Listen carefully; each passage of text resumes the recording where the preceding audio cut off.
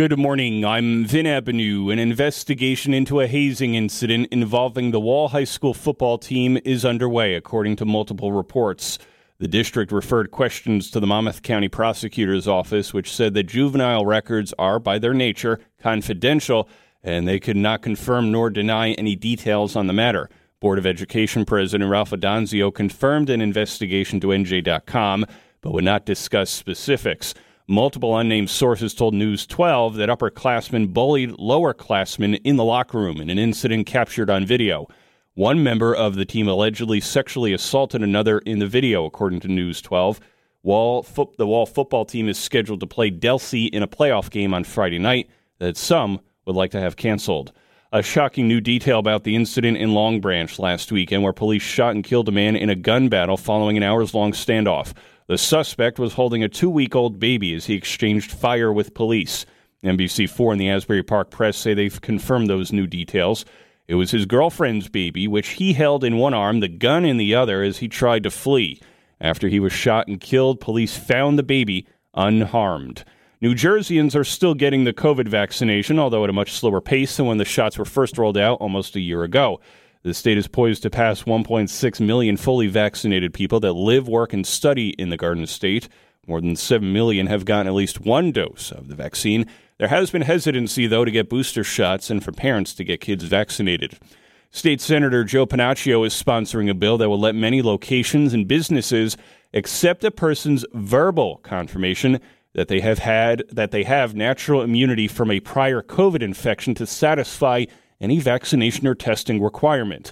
He says all of Governor Murphy's vaccination mandates discount the power of natural immunity, which makes a lot of people cynical. And then they wonder why the compliance levels of these mandates are down, including vaccines, because they're not being straightforward with the people. His measure, if passed and signed into law, would not impact federal vaccination mandates. We've heard the stories. Kids selling lemonade on a hot day, shut down by complaints from nosy neighbors or overzealous local officials.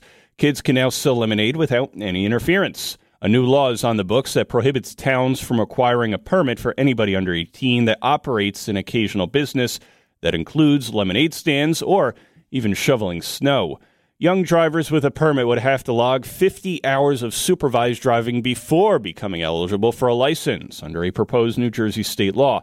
It has the support of advocates such as AAA. New Jersey is actually one of 3 states. The other 2 states, one being Arkansas, the other one being Missouri, that do not require teen practice hours. The legislation would also extend the permit phase from 6 to 12 months. A motor vehicle stop can be nerve-wracking for any number of reasons, including for nerves and communication skills.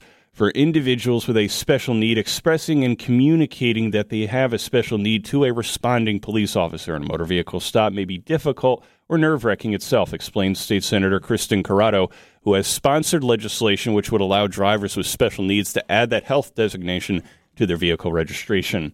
In an effort to prevent suicide among youth and remind anybody in a troubled situation that help is available, a new law has just been signed by Governor Murphy, which will now require student ID cards to feature a phone number for a suicide prevention hotline on it for grades 7 through 12, as well as colleges and universities.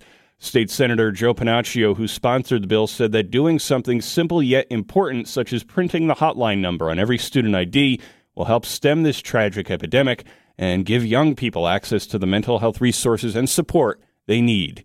I'm Vin Ebenau on the Town Square Jersey Shore News Network. Have a great Wednesday.